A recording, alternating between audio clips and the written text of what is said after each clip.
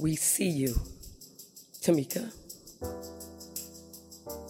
And you promised that if we looked for you, we'd find ourselves. But you also warned us to keep looking, to keep pushing the media to higher ground, to break its embargo on marginalized stories of missing women of color. So onward, Tamika, and congratulations to everyone being honored here tonight. May we all continue to glow in the dark. Thank you very much.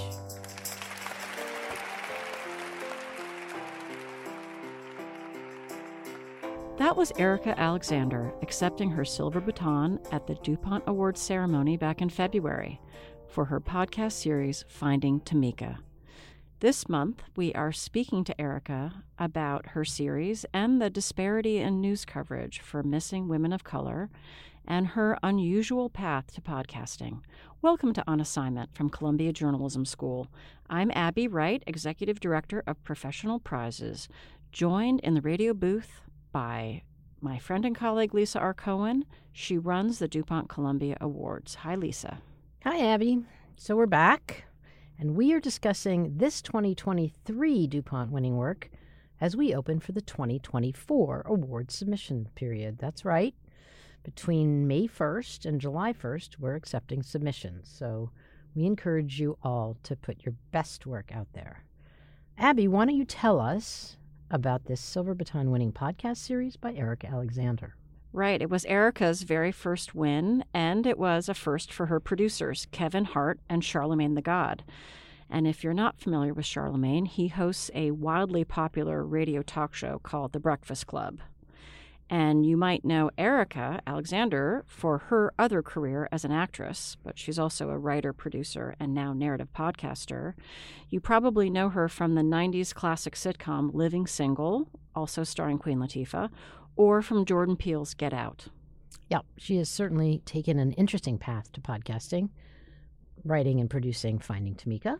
That's right. So in Finding Tamika, Erika and her producing partner, Ben Arnon, followed the life and death of Tamika Huston, a young woman who went missing in 2004. Tamika's aunt, Rebecca Howard, did a lot of work back then to bring her case to the attention of the news media. And in fact, she became a flashpoint to highlight the lack of coverage in the news when Black girls go missing. The way that Erika covered this story is unusual, certainly for DuPont. Coming from a background in the arts, she has a talent for really rich description, and I would call it lyrical exposition. You're going to hear how it was really important to Erika to understand who Tamika Huston was when she was alive, and not just as a crime statistic, and to think about the way the media represents the lives of Black girls and women. And she really urges veteran journalists to do the same. Yeah, her acceptance speech was so powerful. But back at the time of this conversation, Erika didn't even know she had won the DuPont when you spoke to her. At that time, she was a finalist. Yeah, you're actually going to get to hear her find out about her win and that she would take home the very first silver baton for Audible. To say that she was surprised was a bit of an understatement. She was surprised and she was very moved. So let's get to it. Here is an edited version of your conversation, Lisa, with Erika Alexander.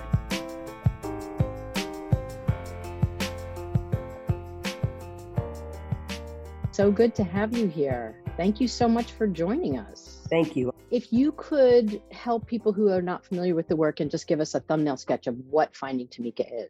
Finding Tamika is a neo-noir true crime 10-part Audible series. It's about the life and times of Tamika Huston. Tamika Huston was a young woman. She was 24 years old, Black woman from Spartanburg. She went missing in 2004. And what makes her case unique is that she became the rallying cry for other missing Black women in America, and also to address what Gwen Ifill, the great journalist, called missing white woman syndrome. And she was the case that turned the tide. Rebecca Howard, Tamika's aunt, worked in PR and tried to do the impossible. She tried to get national attention on a missing Black woman. I would spend a good part of my day drafting media releases, calling up news desks. We hear about these missing women all the time. And, the nation is captivated by these stories. Certainly, they're going to want to pick up on, well, where is Tamika Huston? And I couldn't be more wrong. And so we thought we'd tell her story and expose a very toxic system overall, but also talk about the national mass media and why it typically ignores the stories of missing girls and women of color. That's perfect. Thank you. So actually, the other reason that we're here today to talk to you is that I have a little bit of news, which is that Finding Tamika is a winner of the 2023 DuPont Columbia Awards. What? What did you say? I said you've won.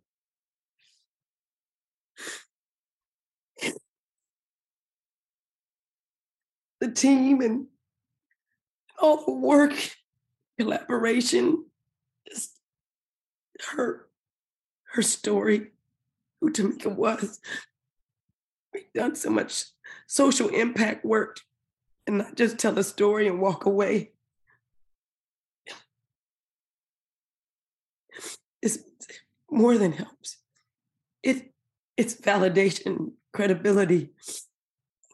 You've got to be jiving me, man. My God, I wish I could tell my mama. Congratulations. How did you get to this story? You're not a journalist. You're not in this world traditionally. What happened? I'm often asked, because of previous work I've done as an activist, to attend events in support of women, all different colors, shapes, and sizes. And I had quite a few years back, had been asked to Alabama to support David Person, who is one of our producers. And I did. I left that event and he got in touch with me a few years later and said, Erika, I have a story. And I don't know if you do podcasts, but Rebecca Howard is a friend. And she told me about Rebecca's niece, Tamika. And he asked if we could meet, Ben and I, and we met with Rebecca and David. And I said, I don't necessarily know how to do this, but I know how to tell stories in film and television, and I can maybe apply some of that to this narrative. But I actually at the time didn't even think anybody would do it. So many things are hard, especially if they're in a seem good for you or like medicine or telling people about things that are hard. At the time, I didn't even think of it as true crime. I thought of it as just, the story of Tamika. And so we took it around and surprisingly, people were interested, but I had done a few interviews inside of the Breakfast Club with Charlemagne. And he had asked me to do a podcast on reparations. And I did it. And he said, yo, Queen, Tamika, I want to do that. And Kevin Hart and I have a new deal with Audible, and we think we can do it there. And so we set that up and we got to work. And I have to say thank you, because there's so many times that those types of collaborations don't work out for various reasons. But from the beginning, they gave us the support we needed. And then we were off to the races. And that's how it happened. It was David Person, who knew Rebecca, who asked us to collaborate with them. So this is a story that takes place in 2004, 5, 6, in the mid 2000s. So did anyone say to you, like, why are we doing this now? Like, what's new? Yes, there was some of that, because obviously people want to know if this story's fresh enough. And America's Most Wanted had done something on it. But it was my job to tell them that they had told the story of how Tamika died, but not how she lived. And that finding Tamika was not just a statement about her body and her death and the dismal, horrible thing that happened to her, but it was about whether we were looking at Black girls and women at all. And when they are alive, who are they? And then after something horrible happens to them in spaces where they don't die, they're not missing, do we see them? Because often they're right beside tragic things, and we're not asking if they got the support or the therapy to recover. So that's what Finding Tamika was. Her life was complex, and she wasn't just this damsel in distress. She was very complex and complicated, that perhaps it was a noir story. And I'd seen interesting noir stories growing up where you've got the femme fatale and the detective and all the characters, but she seemed to be all of them. And you have a personal connection to the area, right?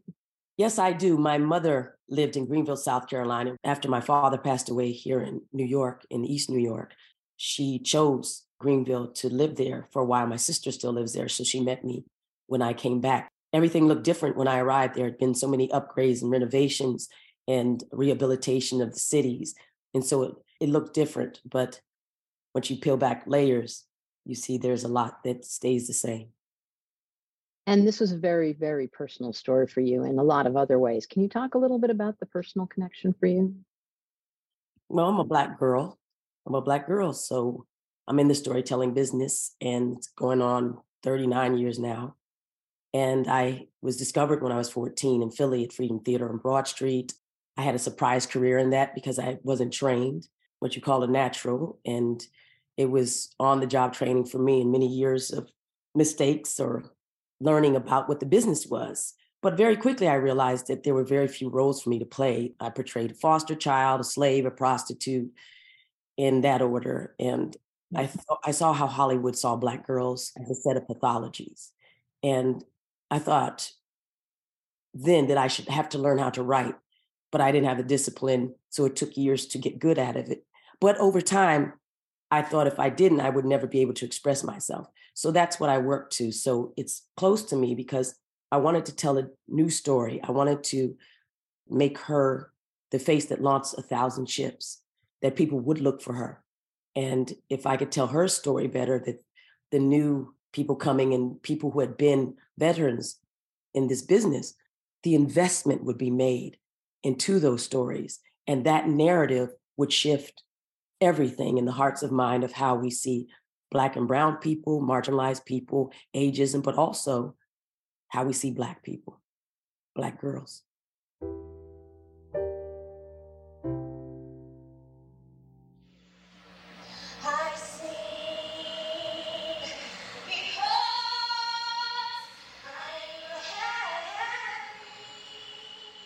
Why did you decide to start the series with the song, Our Eyes on the Sparrow?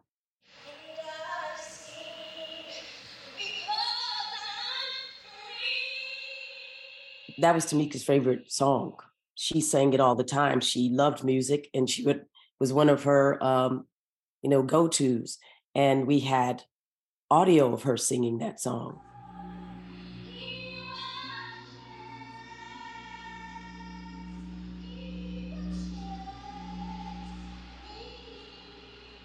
But we also chose it because of the significance to the Black church and the comforting nature of it.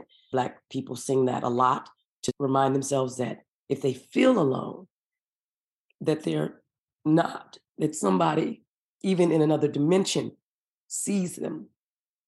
I thought it stood for a really good marker of she might have died alone. There might be people out there who feel like no one will find them and haven't found them, and we won't remember their names maybe, but that a greater good was looking for them, and that sparrow would stand in for who they are and what they represent.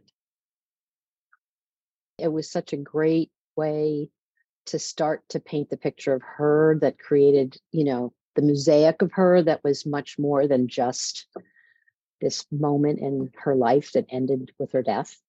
That was, again, the key to sort of say that she lives. She lives. I come from a background of religion, although I'm not very religious. I guess I'm somewhat spiritual. And there's a lot of talk about the great by and by. And Black people were sold that a lot in slavery, that this life would be tough and hard and they wouldn't get justice. But if they could just live and die, that they'd have something in heaven. We needed to look for her. We needed to see her. And we were still able to see her, tell her story through the stories of the people who loved her and the people who did look for her. And also, I think that's strange that Tamika said that she would be famous. And she is. Also that she said that she would be dead before 25. I was just about to mention that, Lisa. I didn't want to go on down that road because it seemed like a downer. She had death angels. That's tragic, but there's a lot of, I talk to young people all the time, and many of them don't believe they'll live very long. And that to me is, it's unacceptable, because you live your life like that, you make these calculations of the immediacy, and the immediate thing can sometimes be the thing that brings you down. You're not thinking about the long game. You're not making those decisions.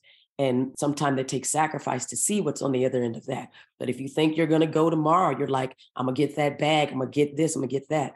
That miscalculation about the value of your life here, and maybe it's an honest calculation of what they're seeing, is the reason why so many create the type of circumstances that bring them closer to death.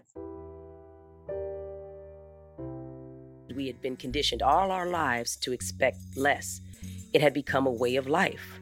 We were used to seeing white girls on TV getting national coverage. That's true. And a truth does not carry the baggage of a lie. It walks unburdened and is free to roam. Not like us. This is told so personally and so transparently. There's so much of you in this. How did you decide to do it that way? And what was that like behind the scenes? Can you tell us a little bit about the process? Sure. I'll just tell you, I didn't know how to tell the story. I'd never done a podcast. I'd listened to a few of them, but it just seemed like it's the Wild West. Like however you come with it, you'd have to focus on the audio and how could you tell a story. Once I went down to Spartanburg and people started to talk to me, her family, I was feeling something.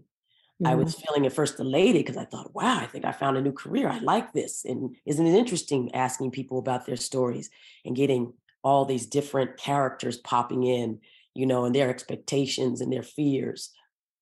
But once I visited the aunts, I actually had a huge feeling of dread.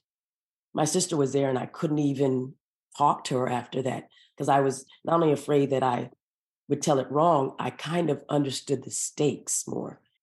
Once I got on the plane, I had pages and pages of notes that I said, I'm afraid, I'm scared. And I was crying and trying not for people not to see me so they didn't think I was upset. It was crazy that I was having all these thoughts, and it seemed kind of selfish, but I knew then, once I was writing that out, that I'd have to tell it different. And so that's where we started. That I would first be honest and tell people that I had experienced something that frightened me, that I didn't want a ghost to haunt me. In fact, I came off the plane and I was so unsettled that I went to a store and bought some crystals. I come from such a weird Southern Gothic background that I thought if I didn't do that, I'd open the door to something coming and visiting me. And I said, I just said out loud, I'm just much too sensitive, please. Let me tell your story. I feel you. I can see you. Please, you don't have to visit me. So I just authentically put myself in the story, and then the writing came. That all didn't flow right out of you, did it? It did. James T. Green would put down audio in, and then we would write to the audio specs. And so he did some work on the top end. But after a while, I just got out ahead of him. I didn't have some help, but after a while, I just had to write, and he was fine with that. We actually had fun. Is that the first time you've done that? That type of writing? Yeah. Yes. That's remarkable. Thank you. So I just have like one or two more questions. You follow Tamika's life. You go way back in time. You talk about her Ethiopian roots, her grandmother, her best friend, all these different facets of her past life. The detail is extraordinary. What is it that you hope people will learn from that kind of descriptive process? What's the lesson that you hope they learn about reporting on Black women who go missing and missing Black girls? We're not a set of pathologies. And we're responsible for asking questions that can reveal who that person is and what it is to be human. I depend on, as a person who reflects human life for my work as an actress, to ask myself all the time, what am I feeling? What is that to be human? not to be Black, not to be poor, but to be human. And if we did that, it'd be hard to look at any one girl, whether they were dressed the way you thought they would be, or any one person, what's coming out of their mouth, because often we're branded on the tongue and people don't pay attention to us because we're not completing our sentences. The grammar's bad.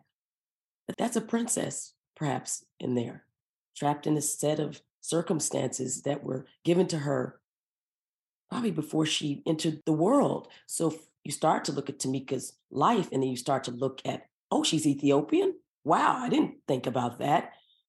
She's from Spartanburg and has a family there. So she's African-American in a very true sense. But they had a whole different type of spiritualism. And then there's her sugar mama, who's a Baptist, who raised her and spoiled her to death. Right. And I just keep thinking about, if we learn more about her life, we would want to look for her, but also we would value what she had while she was here. And I think we don't value each other enough. So I think that the value of learning about lives and people and asking more questions than what's delivered on a small space, Instagram, whatever, will help us create a bigger conversation about not only what it is to be human, but what our responsibility to each other is in going forward. That's great. Congratulations again. Thank you. Thank you. From the bottom of my heart. Thank you very much. Thank you, Erika Alexander, for that beautiful and important conversation. I have to say, she was a delight, and some of the things really provided important food for thought. We should note that she has a new project out with veteran producer Whitney Dow. It's a documentary film called The Big Payback, which is about the passage of the first ever tax-funded reparations bill for Black Americans. And as you would imagine, there's quite a debate around it. You can read more about it in a blog post on our website, DuPont.org, which is also where you'll find all the information about how to enter for the 2024 DuPont Awards. And who knows, maybe Erika and her team will be entering it this coming year for DuPont. We also recommend that you listen to the Finding Tamika podcast, which you can find on Audible. This episode of On Assignment was produced by our very own DuPont fellow, Lou Palmer, and was also audio engineered by our very own DuPont fellow, Lou Palmer. Thank you, Lou Palmer. Thank you, Lou. Until next time.